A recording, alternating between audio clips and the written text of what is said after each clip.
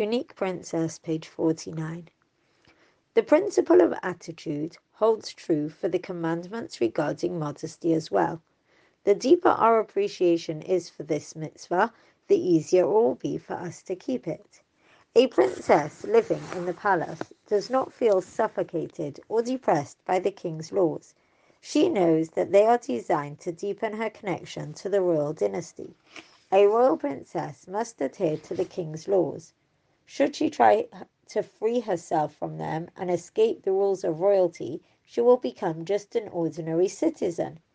A genuine princess longs to fulfill the king's injunctions and listens to every word that he utters.